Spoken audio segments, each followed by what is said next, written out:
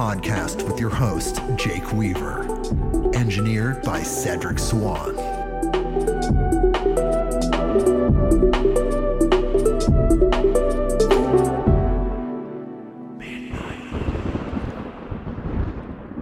And we're back.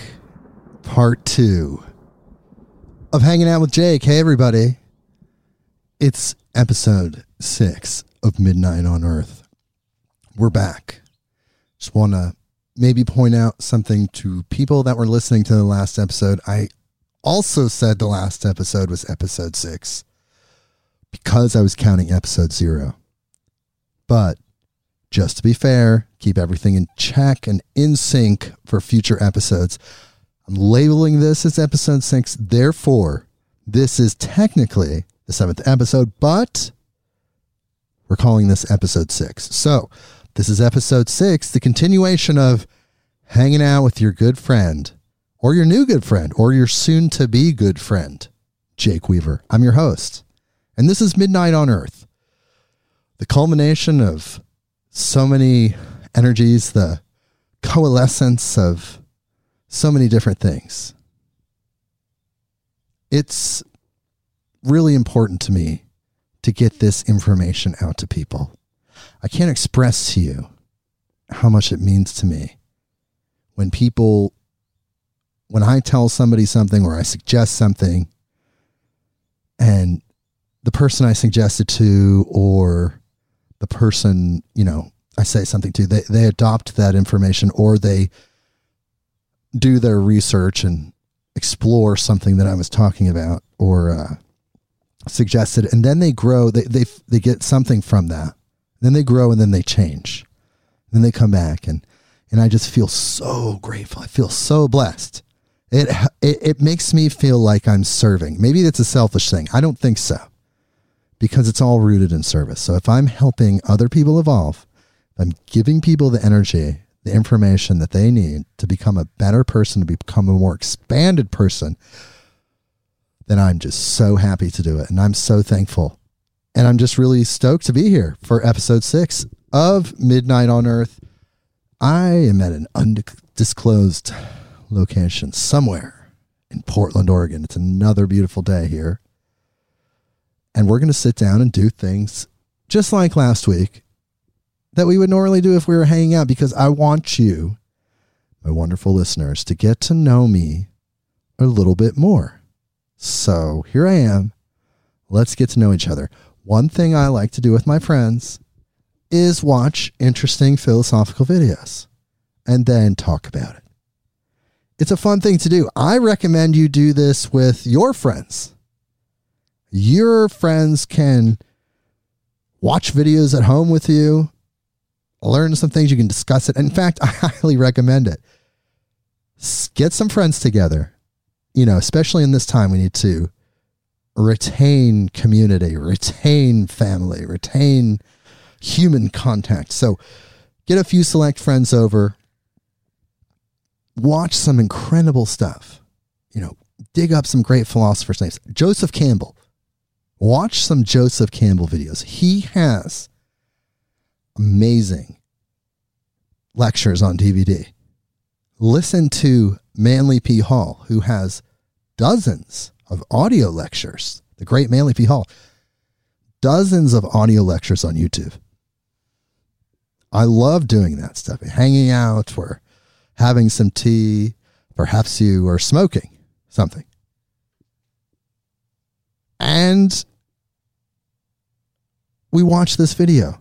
We listen to recording. It's cool. We might also listen to music, but this podcast, we're not doing the music part. We're just doing the philosophical part. And we're hanging out. Because at episode 6, after having a month of incredible guests, I felt like we needed to connect more. I wanted to get to know you better. I wanted you to get to know me as your host, who, like I said, this is my service to the Most High. I don't even know what it is. It's a big fat mystery. Because if you know, let me know. But I don't think anybody knows. Everybody wants to know. Everybody definitely wants to know. But no one actually knows until after you go. And perhaps there's mediums that are able to interpret information from the other side. But it's probably best to just leave that alone if that's the case. Just, let the people that are on the other side be there. Maybe they want to be there. Maybe they're happy to be there. Actually, they probably are. But then, what about ghosts? Oof, so many different factors, because ghosts are so real. There's something going on with ghosts. There's so much evidence.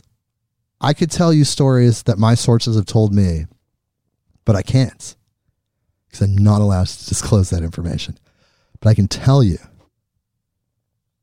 that ghosts are very real. So then you're trying to juxtapose that with going to the other side and having it be this like perfect transcendent experience. I don't know. It's very strange, but we're hanging out. So here we are. Speaking of ghosts, Terence McKenna is somebody that we're going to be listening to. This is actually from the recording Prognosis. And originally it was a interview with Ram Dass and Angelina Arian, which was just an incredible show last week if you listen to that, because Ram Dass and Terence McKenna, I mean, two heavyweights, and then what they talk about and how they bounce off each other is just absolutely astounding. And if you read between the lines and you really focus on what they're saying, you can get so much out of it. So Terence McKenna, the ghost, he passed away. I believe he passed away in the year 1999 is what I'm going to say. But survey says 2000, April 3rd, 2000, born 1946, November 16th in Colorado. Died April 3rd, 2007 in San Rafael, California. Incredible human being. Gave so much to the psychedelic metaphysical community. And now he's on to the other world. The legacy of the McKenna family, I believe, is being carried on by his brother, Dennis McKenna. I hope that's right. I'm pretty sure. I've listened to dozens of interviews. I do occasionally do things. Yes, of course. Dennis McKenna. If you ever meet Dennis McKenna, ask him to say the word Watoto. It's the tribe that, he says Watoto. It's just a really interesting way to say it. It's very unique. It's very McKenna. So, when we have him on the show, which I guarantee you we will have him on the show, I'll ask him to say that. It's really funny. He's a really cool guy. The McKenna family's cool. Terence McKenna is cool. Wherever he is now, he's still being cool. And hopefully he's over there on the other side, plugging away for us, interfacing with those even higher frequencies that maybe we can't access in this third dimensional experience, or maybe we can briefly, but not in a consistent way as you can in higher dimensions. Maybe he's having a dialogue with those deep divine frequencies and, appealing for help for us. Not that we, are on a path that we're not destined for, but, maybe that's part of our path. Our destiny is to have these souls over there pulling for us in higher dimensions. And on that note, we will go into Prognosis Part 2.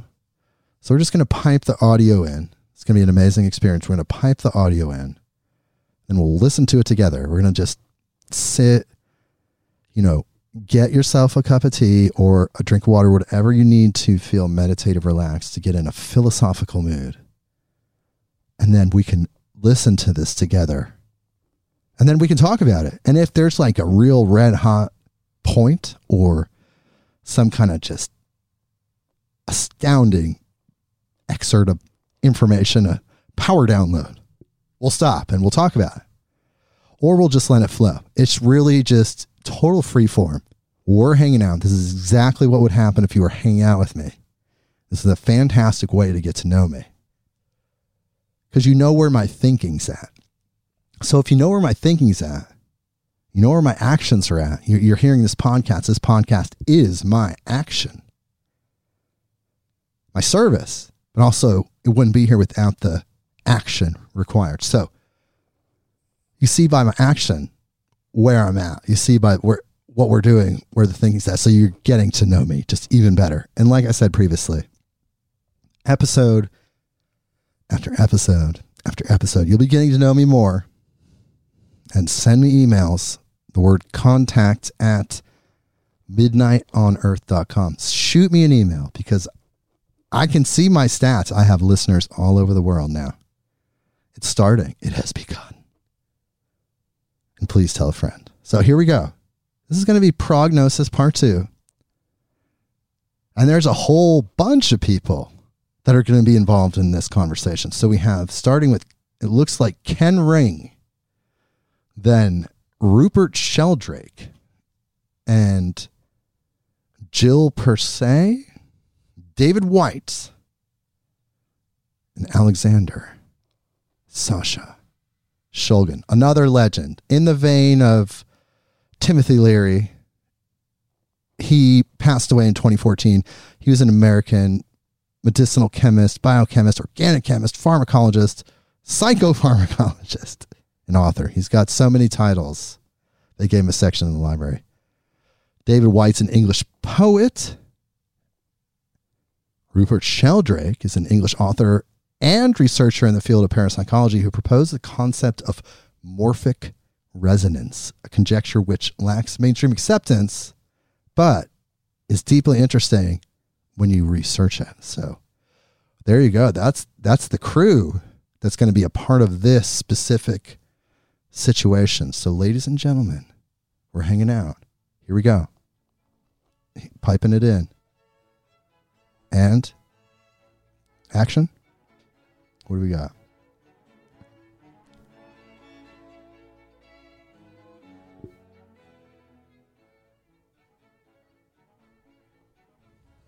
Uh-oh. Behind me is the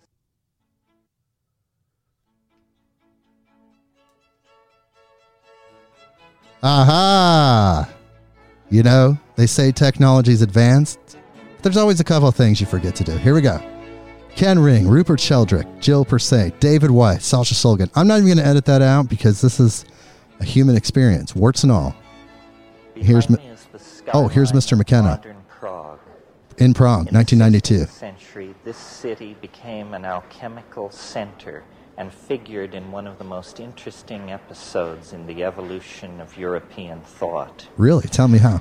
Rudolph II ruled from here in a court of great extravagance. And upon the death of the old emperor, the princes of the Northern League met to choose from among themselves a successor.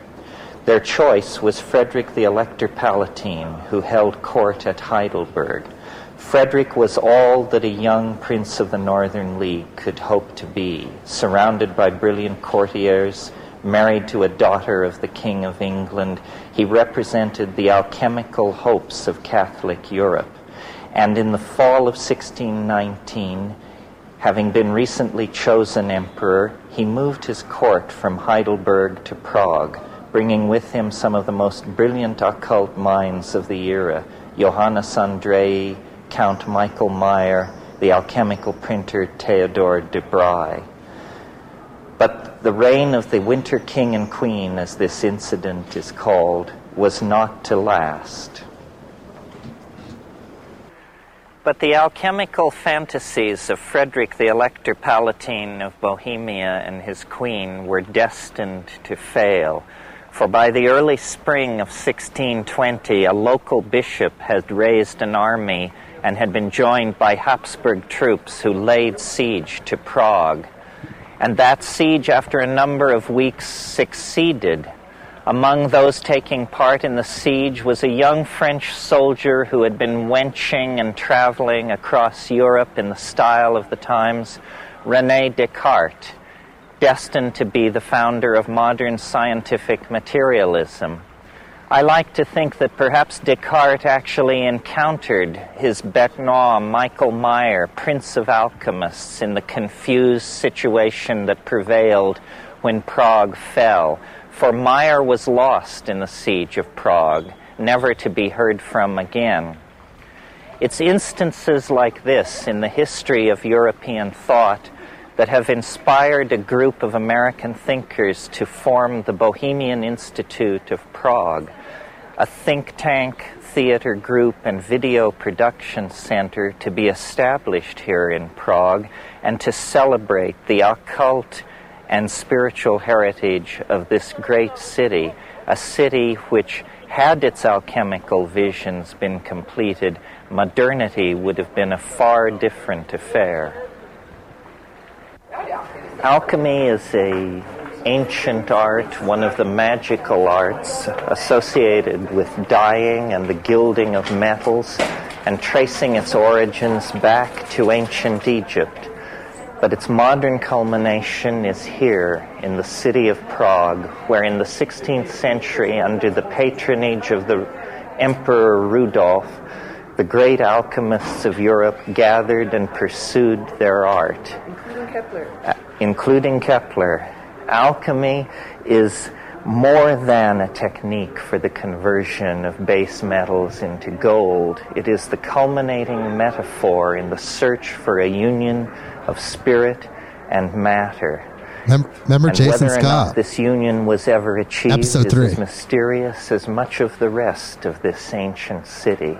But whatever the success of the alchemists, they provide us with a metaphor for spiritual transformation that is extraordinarily applicable in the modern era. It was for this reason that the Swiss psychologist Carl Jung made alchemical motifs as important a part of his theory of the unconscious as the contents of dreams or folklore.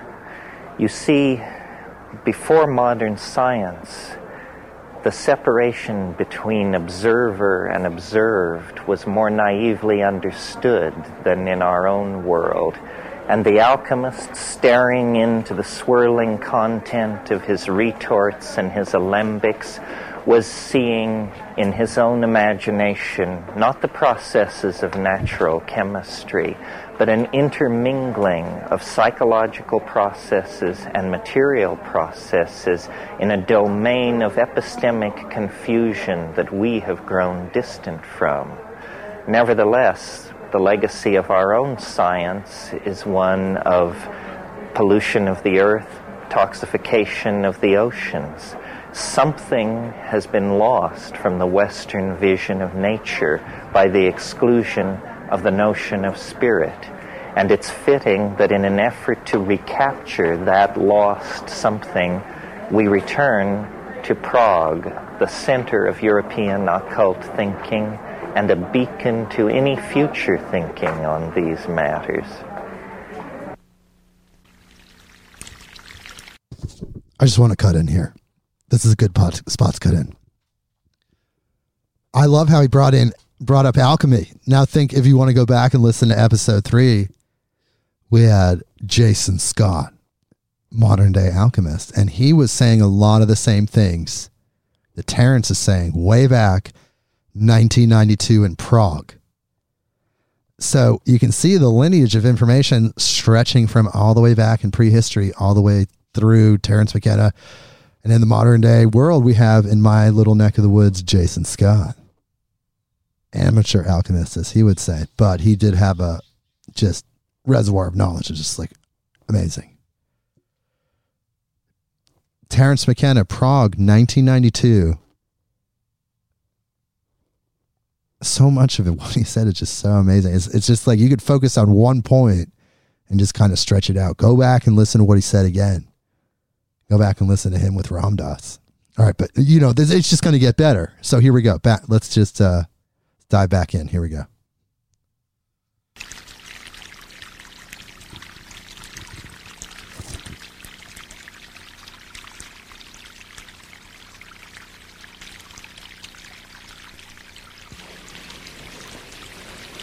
Well, Ken, you've certainly spent a number of years on these questions. Oh, here comes Ken Ring. I'm talking with Dr. Kenneth Ring. We're in the Prague Botanical Gardens. Dr. Ring is the author of the Omega Project and is the world's leading expert on the near-death experience. Oh. And I know recently you've been interested in UFOs. How did you get from UFOs or from near-death experiences to UFOs? That's right quite a leap. Well, on one perhaps mistaken day, I picked up a copy of Whitley Strieber's book, Communion, came out some years ago. And though I had no interest in fact, an aversion to UFO studies, I found that some of the effects that he was talking about of those experiences seemed very reminiscent of those that followed NDEs. And so I wanted to explore the connection. Why do you think that these abduction phenomena never happen to what I would call smart people? In other words, it's always some poor soul who lives in a trailer park who has this I don't happen. think so. I think that there are people who have these experiences that come from a pretty wide swath of the social register, up and down. What I found in my studies is that actually the people who are prone to these experiences are folks with a troubled background. They often report traumatic childhoods. They report sexual abuse, stressful childhoods. They're people who, even as children, seem to be susceptible not to fantasy, but to alternate realities. Not everybody is equally likely to have this kind of experience. I don't think these folks are pathological or come from some particular social stratum, but they have particular kinds of psychological characteristics that predispose them to have these kinds of experiences. How do you relate this phenomenon to your own field of expertise, which is the near-death experience? What I found is if you look at the phenomena themselves, they seem extremely different in terms of their feature surfaces. What you look at the near-death experience, it's a very blissful experience. It's very beautiful. People have very many positive things to say about it. You look at the abduction experience, people are traumatized by it, deeply frightened, disturbed by it. They seem at antipodes. But if you look at the structure of these experiences, the structure is the same. They have the structure of shamanic journeys, of initiations. You're taken from the ordinary world, you're taken to another world, you learn things, you are transformed in that world, and you bring back those transformations with you. What I found was that the same kind of background that's typical for people that report UFO encounters, not limited to, but including abductions, is exactly the same kind of profile that you find for people that have had NDEs, near-death experiences. Same kind of person is prone to them. So I talk about an encounter-prone personality who's susceptible or vulnerable to these kinds of experiences more than the average person. But the key thing that relates these two phenomena, and perhaps others like them, are the transformations that tend to take place in the lives of people afterward. People with both kinds of experiences say afterward they're more appreciative of life, more appreciative of nature, they have a deeper feeling of self-worth, they are more compassionate individuals, or less materialistic. They're more spiritual and not necessarily more religious. In fact, they may be less religious, but they're more spiritual. They're more psychic. They're more intuitive. What seems to be the outcome of these experiences is however different the experiences themselves may be in their content, the effect is the same. You go through an ordeal of either nearly dying or the shock of a UFO encounter, and you're changed by that experience. Like Nietzsche said, that which doesn't kill me makes me stronger. These people are stronger spiritually. They seem to function at higher levels of intuitive understanding, of psychic awareness. It's an expanding experience for both. Well, it's interesting that the personality profile is the same, but in one case the reaction is positive, the other negative. Do people have near-death experiences without coming near to death? Sure, there are lots of ways, and I think the near-death experience is misleading because it implies there's something unique that happens at the point of physical death or when people enter clinical death, and that's not true. There are many different pathways that lead to essentially the same experiences without having to throw yourself under the tires of the nearest oncoming truck. Many different ways to get into this kind of experience. So relate it a little bit to the psychedelic experience. I'd be happy to. I think I've talked with a lot of people, I'm sure you've talked to many more, who have had high-dose LSD sessions or other kinds of psychedelic sessions, who have told me, in effect, well, I never came close to death, but I know exactly what you mean when you talk about a near-death experience, because I've had the same thing. The out-of-body experience, the feeling of moving into a beautiful, radiant, illuminated space, a sense of being flooded with total universal knowledge, of being transformed in the instant and bringing that transformation back.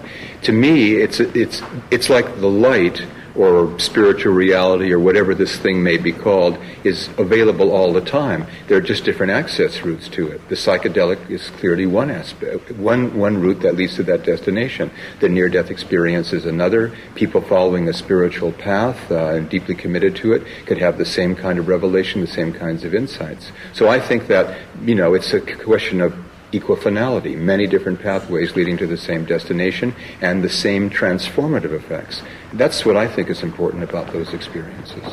Well, now we've had psychedelic experiences and near-death experiences presumably for millennia.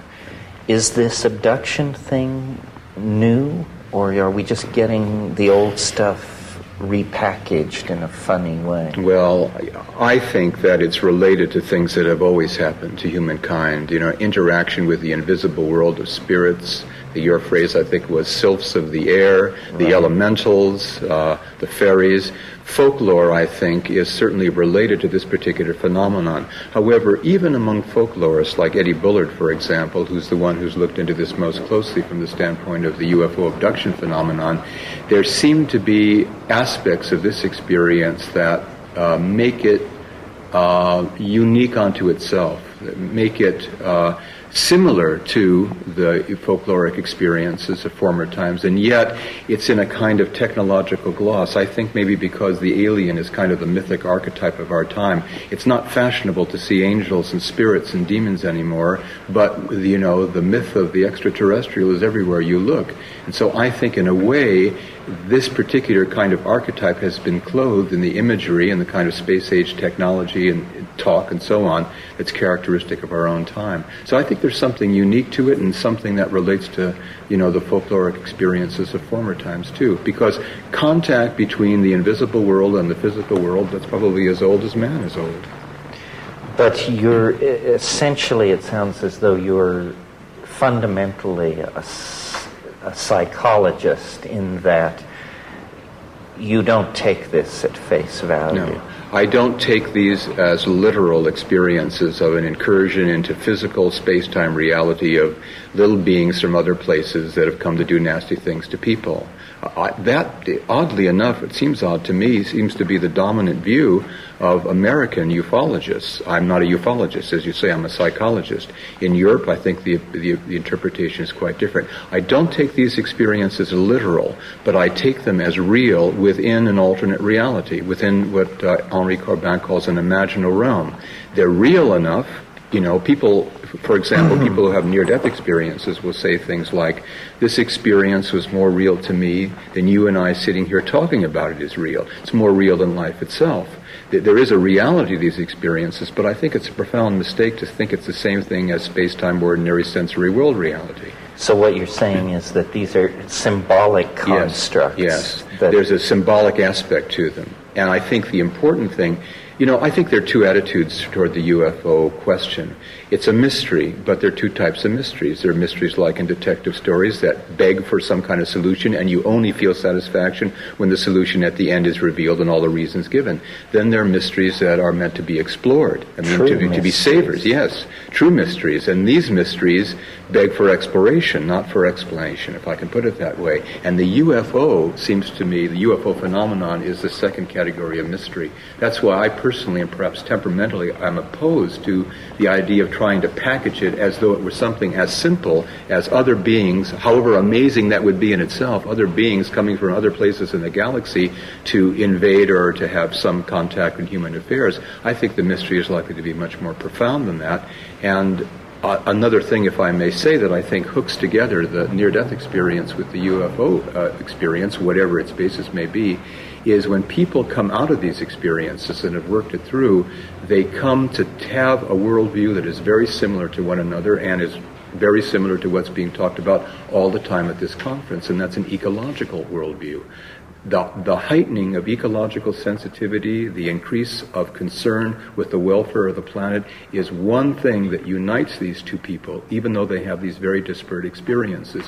What they say about what they've learned from these experiences, what the meaning of these experiences for them is, that the fate of the earth is in our hands and we better wake up to do something about it very quick. So I see these experiences perhaps being orchestrated by, I think this is similar to your view, perhaps a planetary mind, an overmind, a mind at large, which is in some sense the expression of our deepest yearnings and perhaps our deepest fears that are feeding back these kinds of experiences in the form of kind of archetypal experiences, archetypal images, so as to impress people who might not otherwise be impressed to take the kind of action necessary to correct the direction in which the Earth is heading. So it's a kind of confoundment. Its purpose is to be inexplicable. Exactly. That's exactly how I conclude my book. I say the point of these experiences is to be baffled by them, almost as though they're a kind of a koan that we're not meant to solve, but we're meant to kind of chew over until our rational mind cracks and we begin to think in entirely new ways and hopefully act in entirely new ways. So it's a way of keeping us from closure. Exactly. It's kind of sort of a deconstruction phenomenon, you could even say. It's saying to us the world is not so simple as you might choose to suppose. Exactly so. Cutting back in here. Holy cow, Ken Ring was on fire. I don't know what kind of coffee that guy had or what vitamins he's taking, but man, talk about cohesive, articulate, just dropping knowledge bombs all over the place. Tapping into UFOs, which you know we love on Midnight on Earth. Near-death experiences, how they relate. Here's one thing I want to point out. A lot of people talk about having alien abduction experiences while they're sleeping or during their nighttime sleep cycle. And then Ken talked about how the near-death experience was similar to the UFO experience. Okay, follow me here. In both situations, your brain releases small amounts of dimethyltryptamine. I hope I'm saying that right. DMT. The drug DMT, it's in your brain. It's released when you're born and when you die. And it's also released when you're dreaming. So there are these beings, yes, tryptamine, dimethyltryptamine. There's these beings that these people are claimed to be abducted by that they're interacting with in their sleep cycle. So they're dreaming, they're releasing the DMT. They're in another dimension. They're in the half third dimension, half DMT dimension. These beings come through. Holy cow. The Greys, right? Or sometimes the reptilians. Check out Whitley Strieber's book, Communion, which got dropped there. Classic of UFO literature. He really put forth the alien abduction phenomena in a big way in the 80s. With his book, that was later adapted into a movie. I believe it starred Christopher Walken. I remember seeing it several times as a kid. Scared the living daylights out of me. Scared me to tears. Where I was just like adrenaline. Just scared. As an adult, I probably would watch it and be like, wow. Especially it's like, 25-year-old movie, 26-year-old movie. So it probably looks a little dated. But yeah, so then your near-death experience, you're also releasing the DMT. So yet again, DMT rears its head in the understanding of how these two situations relate to each other. The NDEs, the UFOs. And now we're going to go back to Terence McKenna with Rupert Sheldrake. Here we go. Piping it back in. Here comes the audio. Oh, there it is.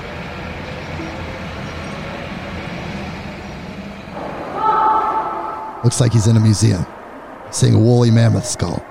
We're going to be talking with Rupert Sheldrake, one of Britain's most controversial natural scientists. Sheldrake is the proponent of a theory called morphic resonance. He believes that the presence of the past actually impinges on processes in the present and the future.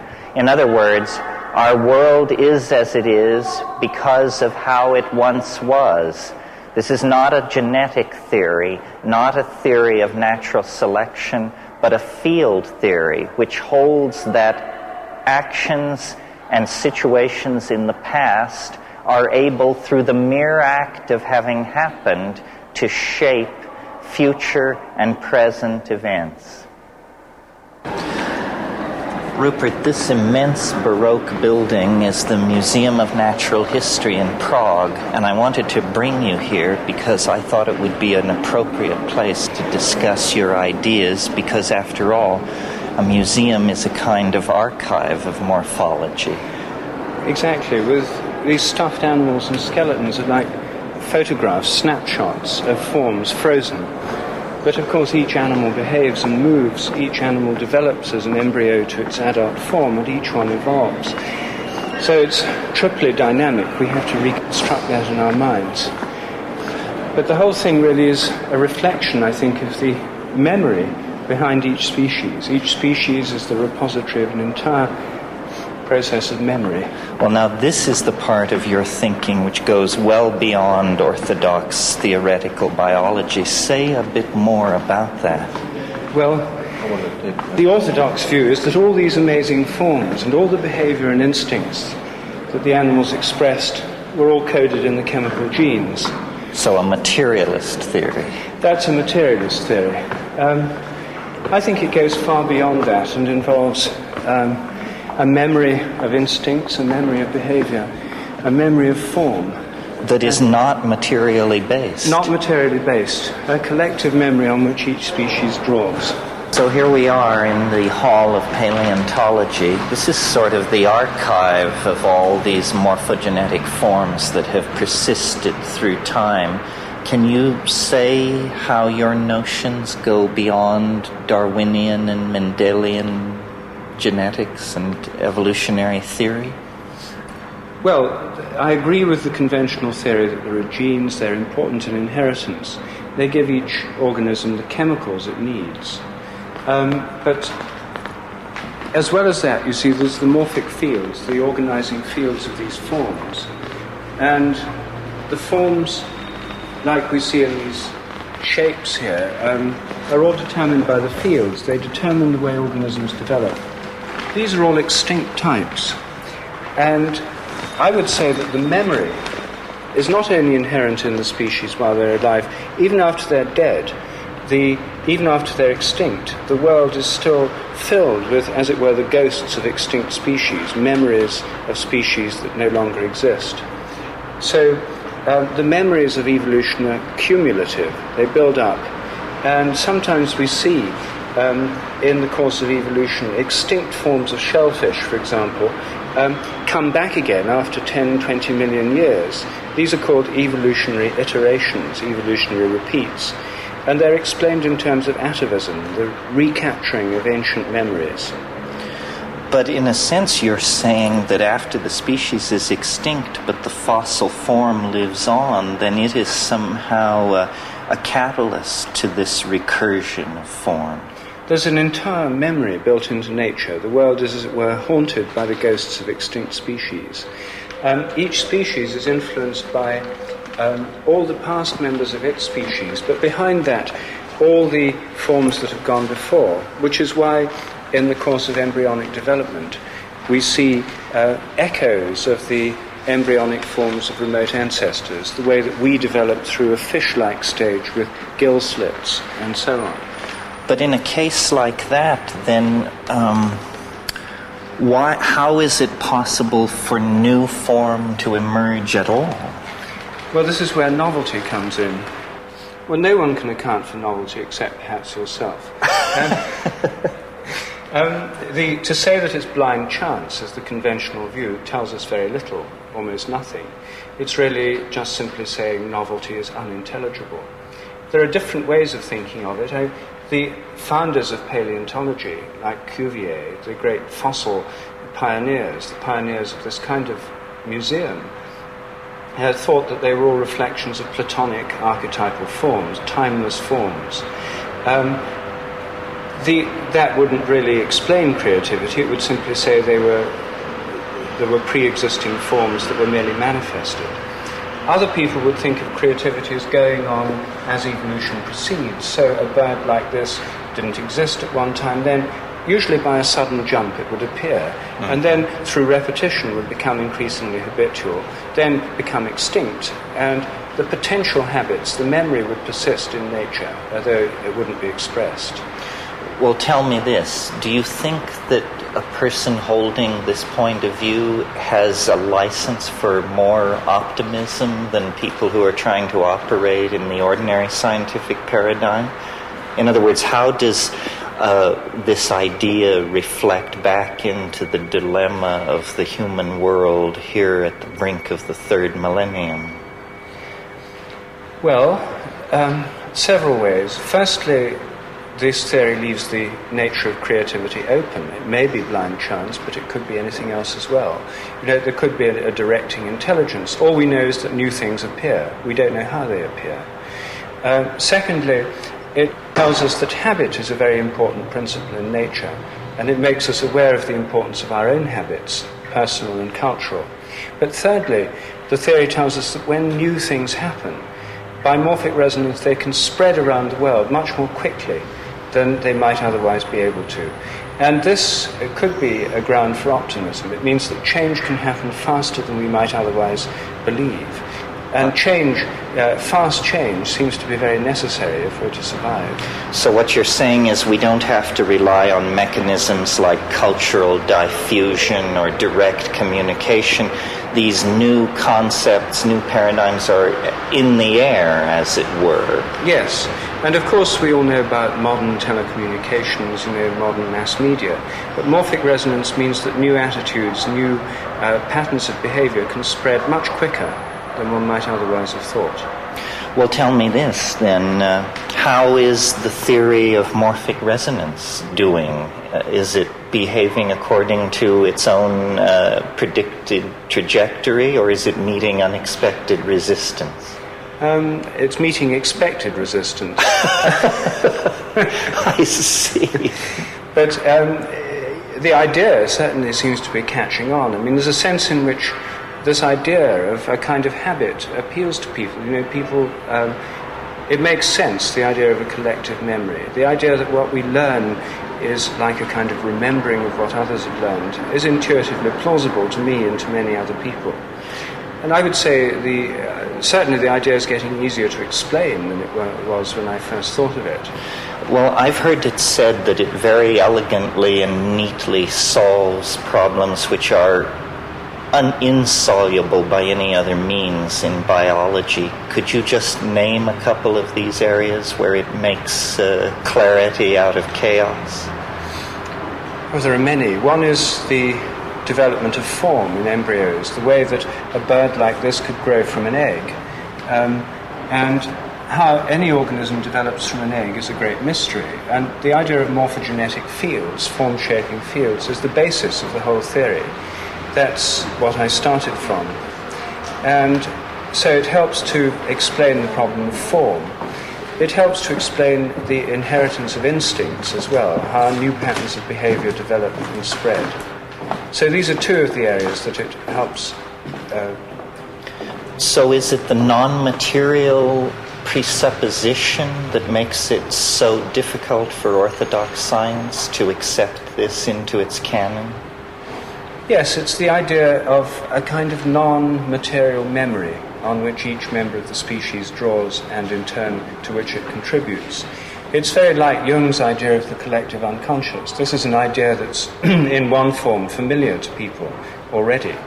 But because modern science is steeped in a kind of materialistic way of thinking, the idea that everything has to involve material and material transfer is very important for a lot of scientists. Of course, in the light of modern physics, it's a very old-fashioned idea.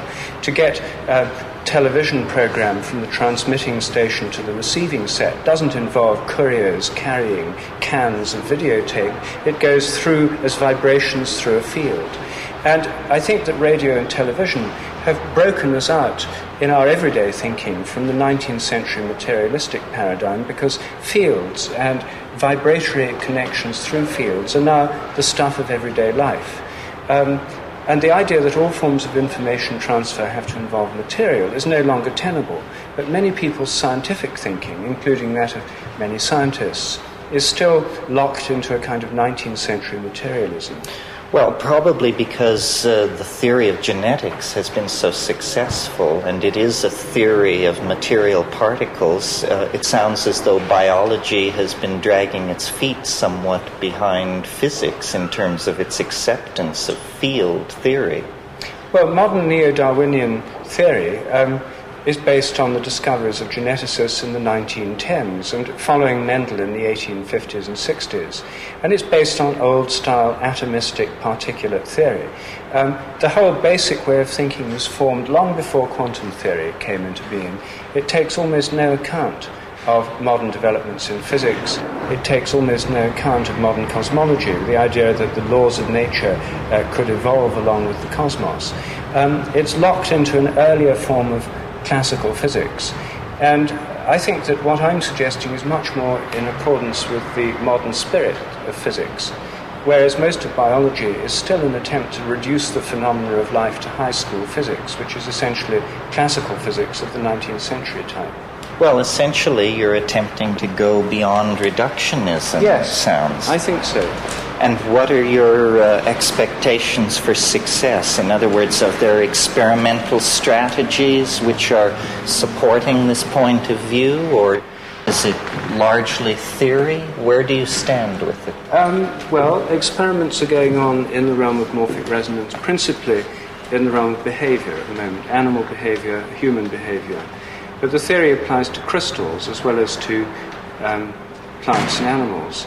And chemical tests are some of the most potentially exciting. I'm doing some work on crystal forms and crystal phenomena. The main experiments there in the human realm, so far they've been very encouraging. They suggest that people can learn more quickly what others have already learned. And that's also the area where the theory could be most immediately applied, for example, in education. Well, the theory seems to imply that its own correctness depends largely on its being heard and repeated. Well, the theory implies that the more it's heard and repeated, the easier it will be for people to get to grasp the theory, to understand it. Yes, that's true. And so it seems to be. So it seems to be. We're back. Let's just stop there for a second. Holy cow. Morphic resonance. Man, I feel like I'm a pretty intelligent person. I actually think I'm very intelligent. Not to be egotistical in any way. I'm just very confident in my abilities.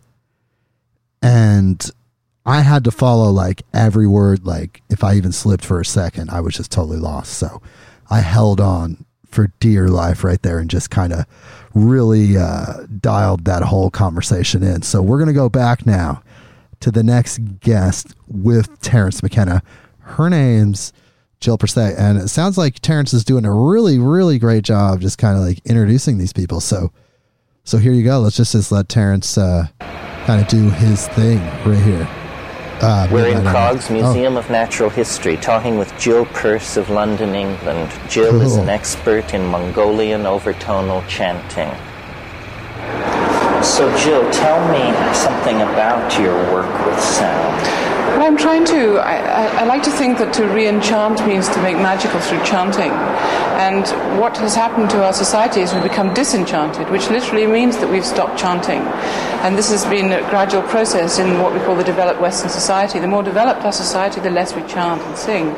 And chanting is a very powerful way of healing and a way of tuning ourselves with our environment, with our family, with the sacred place, with the sacred time, keeping us in tune with all our environment and with God. And we stopped doing that. We started to stop doing that when we stopped believing in God, when we started measuring things in the 17th century.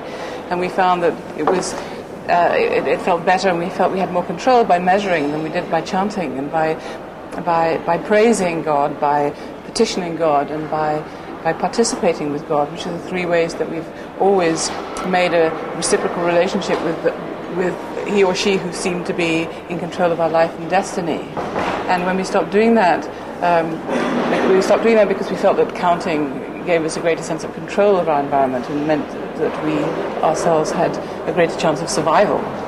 But why this particular Central Asian shamanic approach to it? Well, what's happened now is that what we found is that science, since the 17th century, the development of science and the direction of science has, quite far from giving us the control that we thought it was, it's led us in an unprecedented way to be, and only through science, to be less in control of our environment than ever anybody has ever been. We have never been in such a dangerous situation. We have never been so vulnerable, and this is entirely because of science. And so all the control that we thought we were gaining has actually turned out to be quite the reverse. And so we are completely out of control. And so we again have to find out, how do we do it? If science has failed, what other ways may succeed? What other ways can we again create a reciprocal relationship with this great and powerful force? And so we have to look at the old traditions, and do we go back to being good Christians, good Hindus, good Muslims, or good Jews, or do we try and, if we're a Hindu, become a Muslim, if we're a Buddhist, become a Christian, if we're a Christian, or do we try and reinvent it all? Or the problem really is, what song do we sing?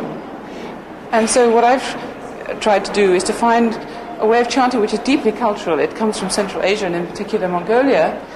But what I think is so extraordinary about this way of chanting is that it deals with sound, with the harmonics of sound, which is a way not of culturally dividing the octave, which is what all other forms of music have as their central core, which is that if you divide the octave, this is a cultural affair. How you do it differs whether you're Indian or whether you're Western.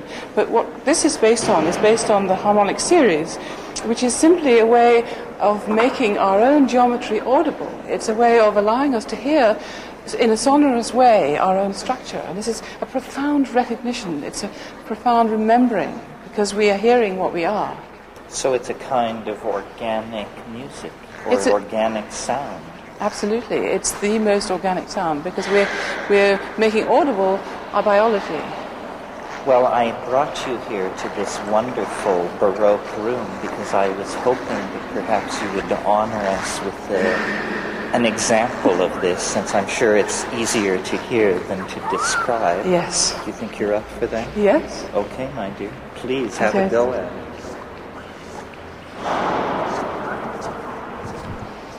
This is going to be epic. Holy cow, she's centering herself. She's going to just belt out cosmic energy in the form of sound.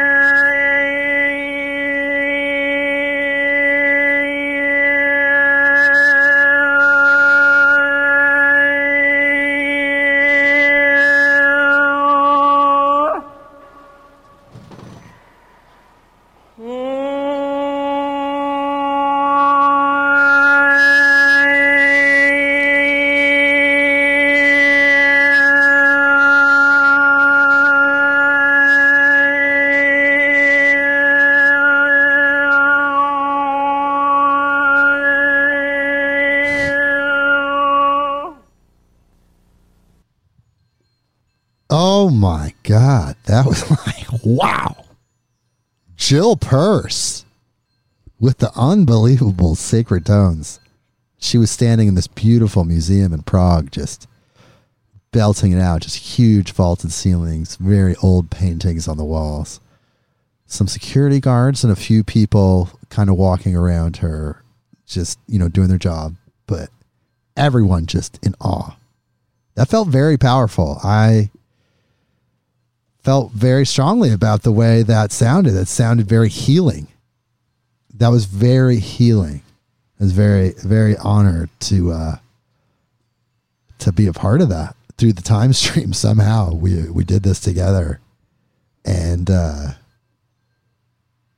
hope you all enjoyed that as well. So it looks like next up is David Whyte. Here we go. David Whyte, a transplanted Yorkshireman, lives in Washington State, USA. He is a published poet and a performer of his own poetry and the poetry of others. His work reflects a special sensitivity to the ecological crisis and the problem of a burgeoning planetary population.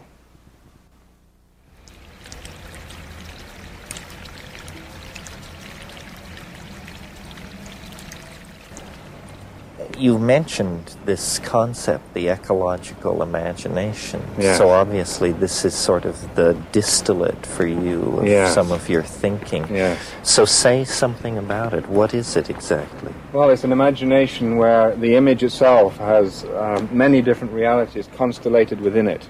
It isn't an image that you're trying to impose on the world. It's an image that's received after you've remained quiet and you're willing to pay attention to the miracle of creation as it is. Now, that miracle may take the form of despair and alienation, as it has over the last 60 years, but you pay attention to it. We live in a monocultural society where you plant wheat in one field, and you spray down on either side so you get one crop. And the soil, which comes from the same root as the word soul, suffers as a result. In the eastern Palouse of Washington State, they've lost 25 to 50 feet of topsoil. Through intensive mining, almost mining agriculture. Here we are in the Botanic Gardens in Prague, where plants have been brought from all over the world. In some ways, it's a wish by humanity to recreate the beauty and imagination of the rainforest, or of an ecology where things fit together exquisitely. Mm-hmm. And we have this inside us.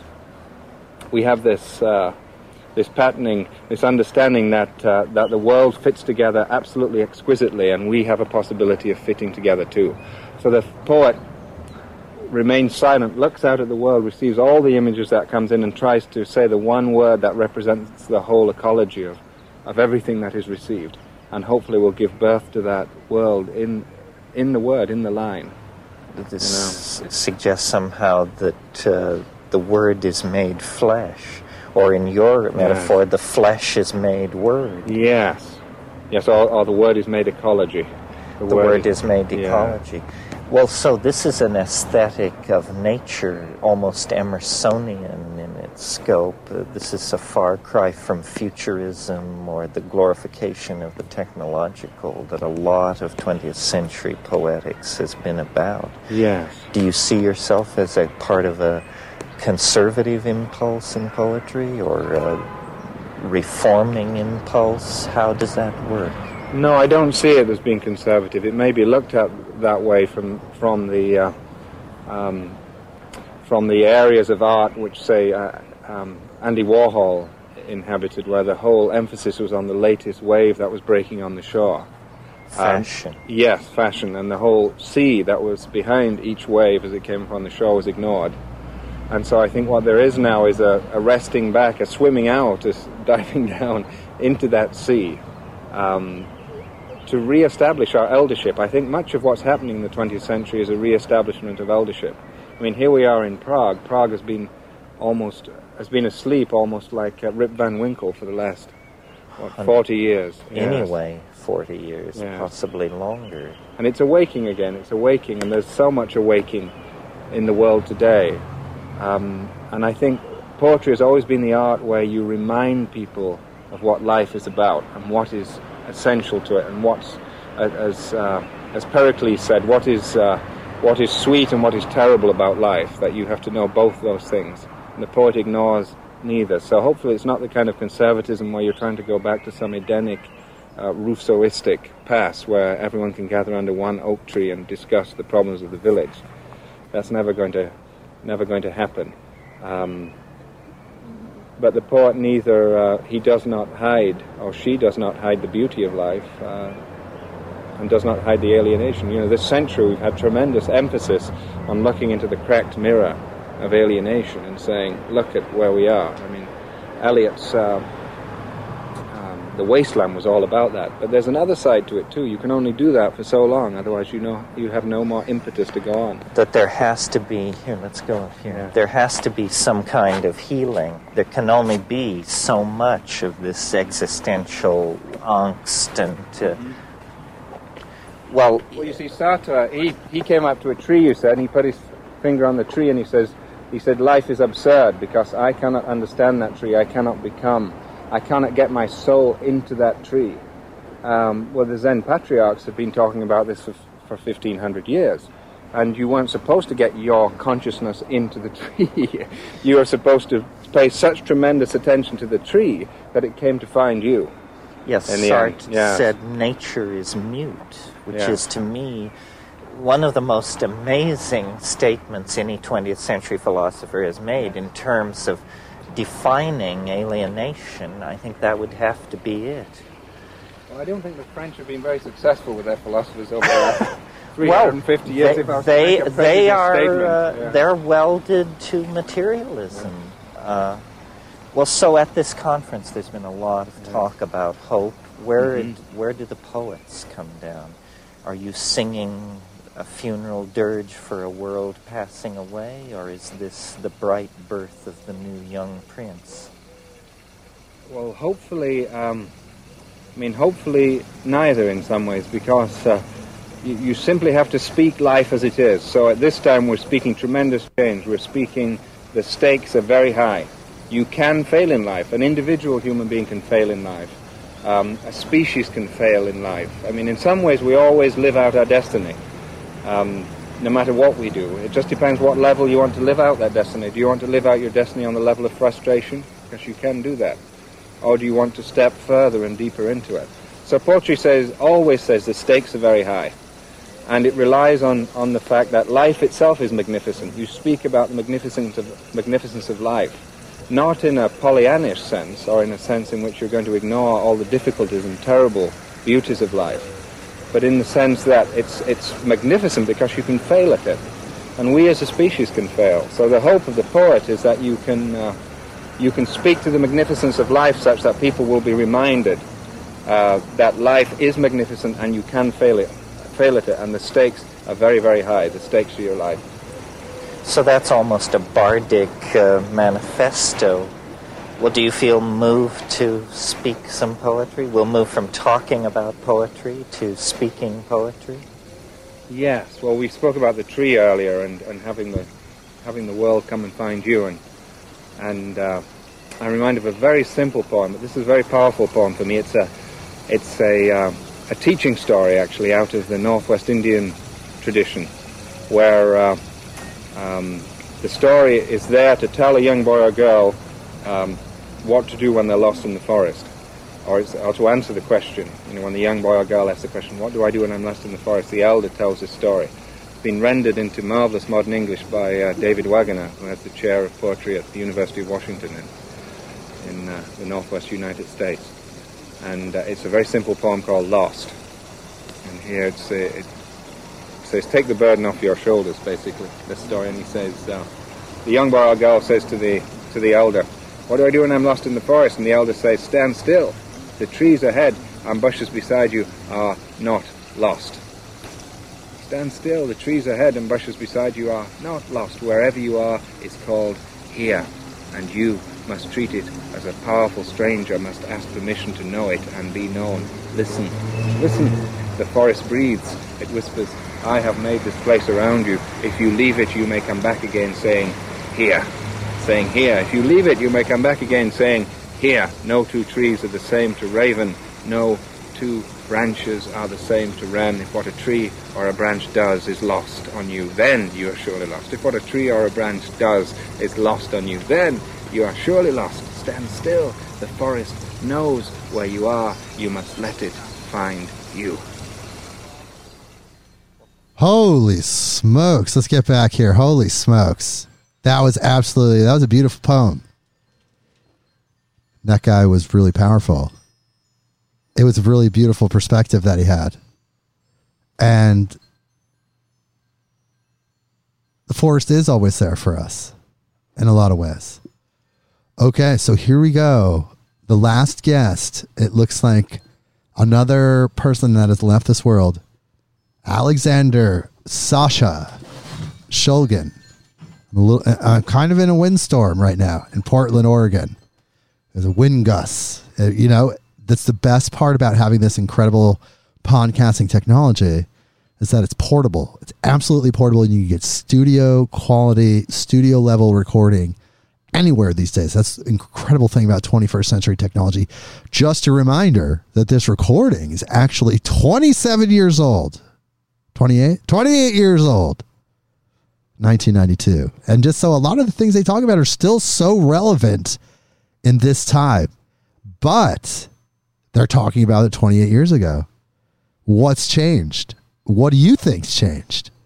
Based on what they talked about, what do you think has evolved and changed and grown? And what would these people think, especially some of these people that are no longer on this earth? Well, before I get blown away by this windstorm, why don't we just go ahead and start with Mr. Shulgin. I love you, Mr. Shulgin. Thank you.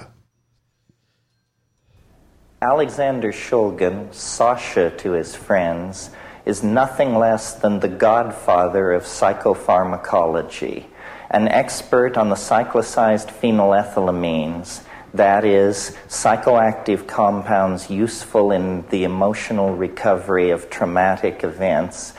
Shulgin has given his life to the study of the pharmacology of the psychedelic experience. In Prague, he told me, greater frontiers lie ahead. The next lost continent to be explored by Alexander Shulgin, the psychoactive tryptamines. Sasha suggested that I join him for a stroll among the graves of the cemetery of the Jewish ghetto of Prague, Europe's oldest ghetto. There, walking among the stones, we reminisced and speculated about the history and the future of psychopharmacology. What do you make of your Russian colleagues here? I'm fascinated by what he's doing, and I'm intrigued by his ability to get out what he is doing into the West, because the status of a physician in Russia is not what we have come to respect in the West. You're talking about Yevgeny Krupinski. Yes. Mm-hmm. I imagine you don't view ketamine with... Well, how do you view ketamine? It's an anesthetic, and it's a dissociative thing, and it puts me out of body. It's very dissociative. It puts me out of mind. You're away, and I, frankly, with a full bladder, like being here.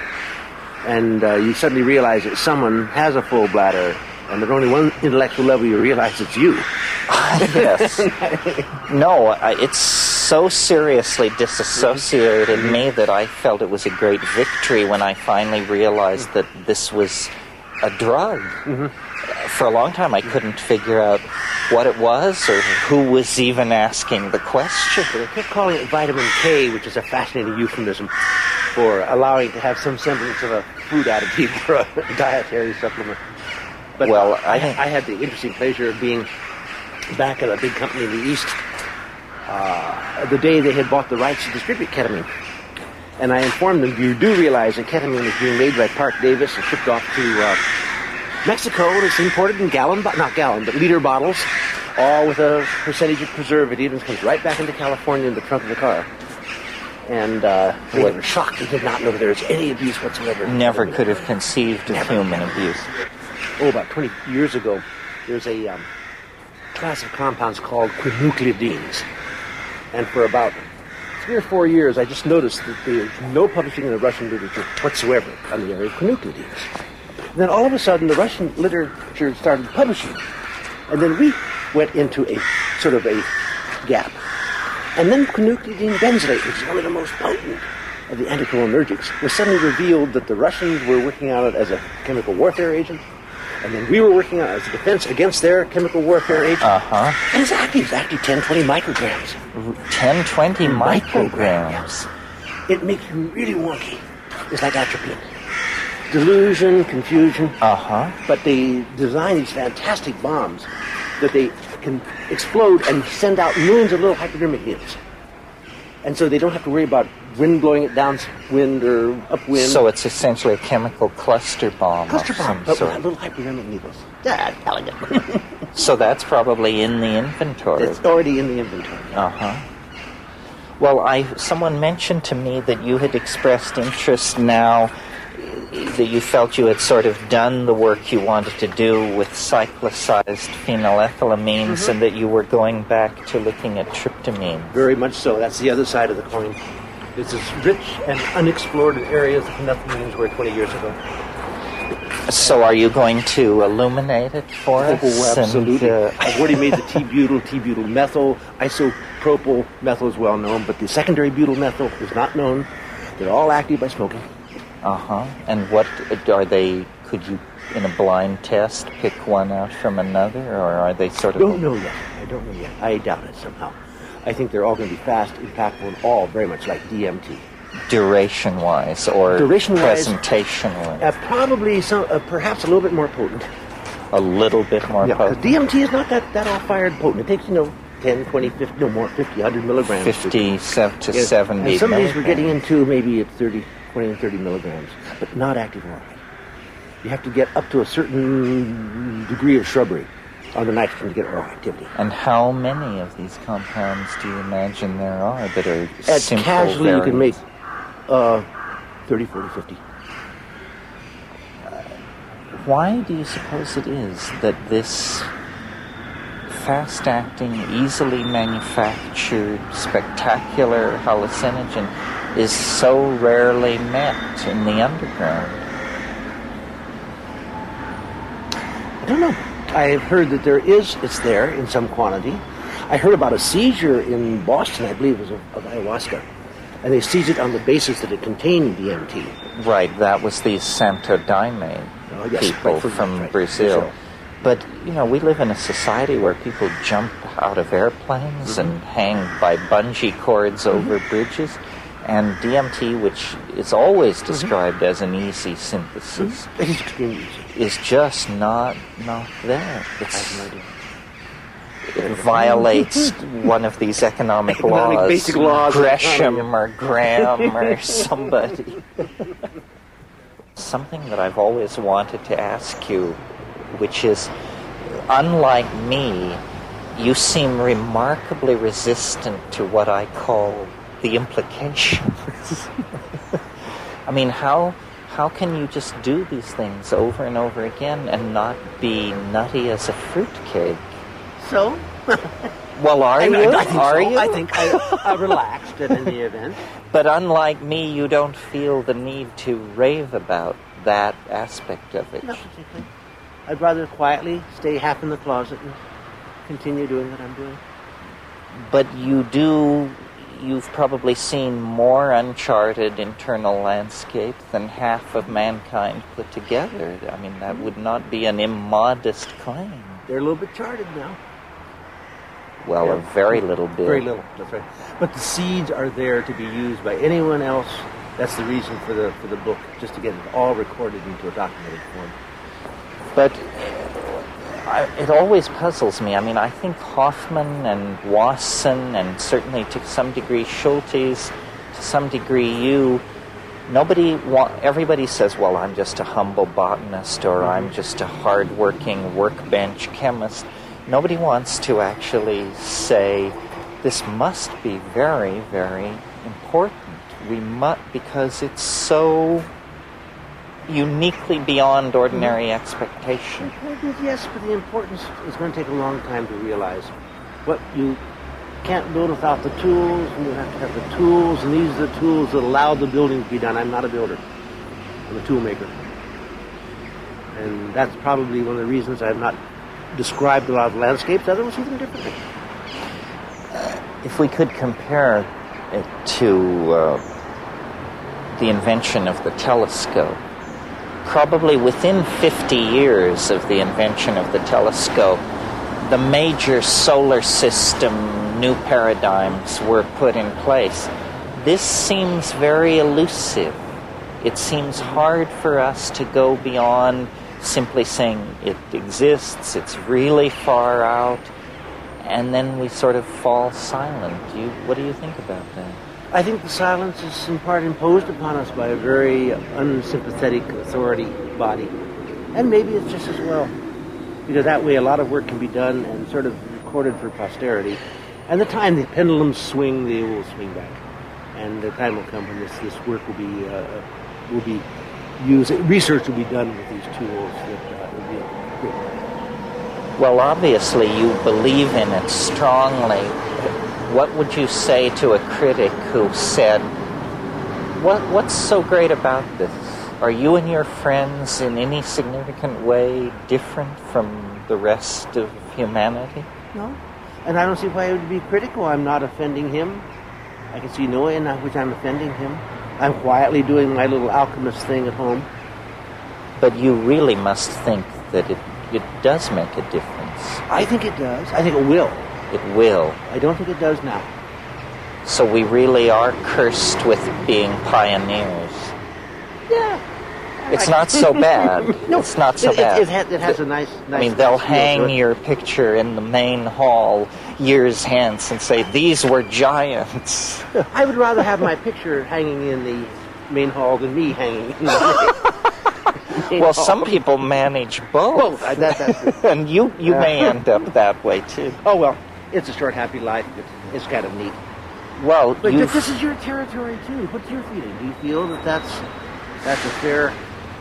I think that I have always, from the very first psychedelic experience, had the uncanny intuition that, yes, this has been around for 50,000 years, but it's somehow going to be critically important in our lifetime, that we will need it for something, maybe just to think our way out of the mess that we're getting into. But if it's needed, we have it. Yes. That's the beauty. The tool is there for the time when the need is obvious. And this may be our lifetime. So essentially what you're doing is you're placing tools on the shelf. Screwdrivers for screws that haven't been invented yet. Exactly that. Except it's a good tool. Its use will depend upon someone who has that particular view of need. Mm-hmm. Well, it's a wonderful thing. Where do you hope to be in 10 years or so with all of this? Probably starting on a third book. Do you think, I know you're working on a book about legalization and... Not actually. I'm working with a group who is more or less funded to make arguments that would be raised, to address arguments to be raised in the legalization process. What would be the answer of how drugs would be legalized? How would they be made available? Should it be an open supermarket? It should be under some sort of governmental control. And it's a research, more than that, a policy group study setting up for that. I think it's futile in the present state. In terms of practical impact. I don't think anyone's going to seriously entertain legalization. So it may be a futile process, but it's a fun process. Because in the process you begin evaluating your own relationship to drug law, drug regulation, drug control. If you were in charge of it, how do you see it happening? I mean, are there drugs you would keep legal, or do you think it should be... What I would do if I were running, I would keep certain laws that would protect people of innocence. I would have absolutely no drug with children who are of too young an age. God knows what that is, maybe. 16, 18, 21. Maybe alcohol moderate. Right. Absolutely unallowed giving drugs to anyone without their consent. Naturally. Informed consent, knowledge, education. I would make absolutely available at all levels about propaganda, restriction, information that is factual about drugs. Then I'd open the drugstore. And you people, would they overuse? Maybe. But I think that would very quickly dampen itself out to maybe about what we have now. but to have removed the criminality, removed the violence, removed the entire social disruptiveness that these drug laws have caused. Would you encourage the government to see these drugs as a vehicle for gaining tax revenue, or do you think the government should stay off that? Probably some tax revenue would be valid, as with other drugs of abuse, other things of abuse. Similarly to alcohol and tobacco. It's a good model, and perhaps it's a valid one. Well, that's pretty much what I suggested in my book, but I agree with you that it's easy to sit down and come up with a fine plan, overcoming the political hurdles of an American... Too many people have too much to benefit on the laws being what they are and even becoming more intense. And until you change that motivation, that reward... Yes, well, the most cynical and the most naive people in America are keeping the drug problem going. The most cynical by dealing and importing drugs, and the most naive through the kind of Christian terror of... Look at the monstrous industries that have been built up with it. The drug urine screening, shameful. Right. But they're multi-billion-dollar things. This kit, that GCMS, this instrumentation, these people who make little wax urine bottles... It's becoming... There's no justification for urine screening at any time of anyone under any circumstance on a random basis. Well, and the notion that in a democratic society people would get into that kind of thing is incredible, I think. It's completely contrary to the principles of that society. The assumption of innocence. We blew it because it's not in the Constitution. Right. It should have been in it, but it wasn't. Right. But taking a urine sample on a random basis is an assumption of guilt. Well, but what is in the Bill of Rights is life, liberty, and the pursuit of happiness. Declaration of Independence. But that could be used as a sufficient basis it's a for... self-image, and we should maintain a deception.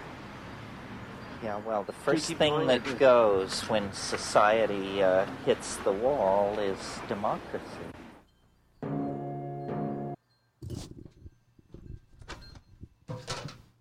Okay, we're back. Oh my goodness.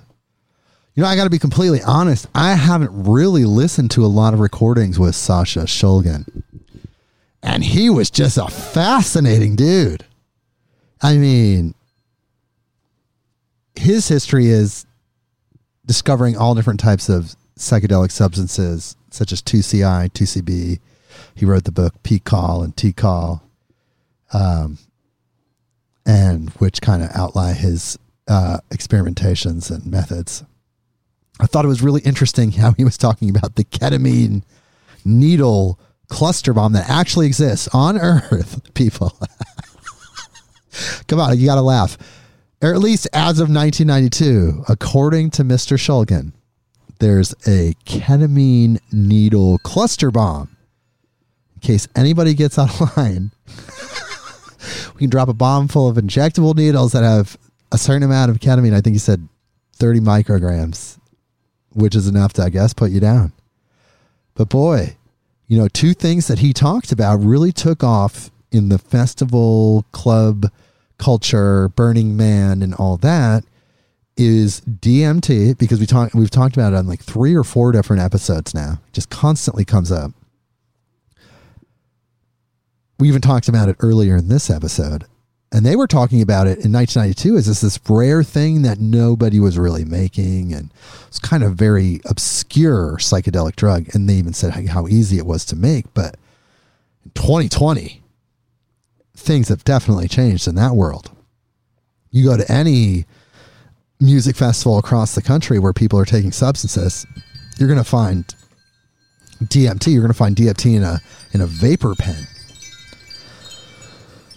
It's super, super mainstream now. And I really liked how they talked about legalization of drugs and what that would look like. You know, Mr. Shulgin passed away in 2014. Just long enough to see legalization of cannabis in a way where people were getting taxed, like in Colorado. So a lot to really discuss and unpack and just kind of analyze in this episode. This video recording that Terence McKenna made, in a way, was a proto podcast.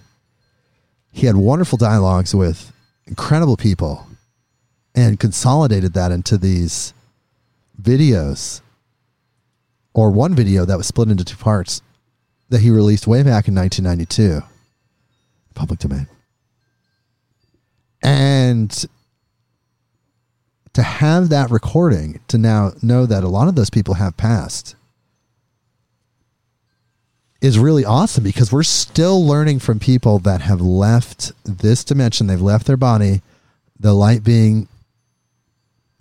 body is in another dimension, interacting with this information, this energy.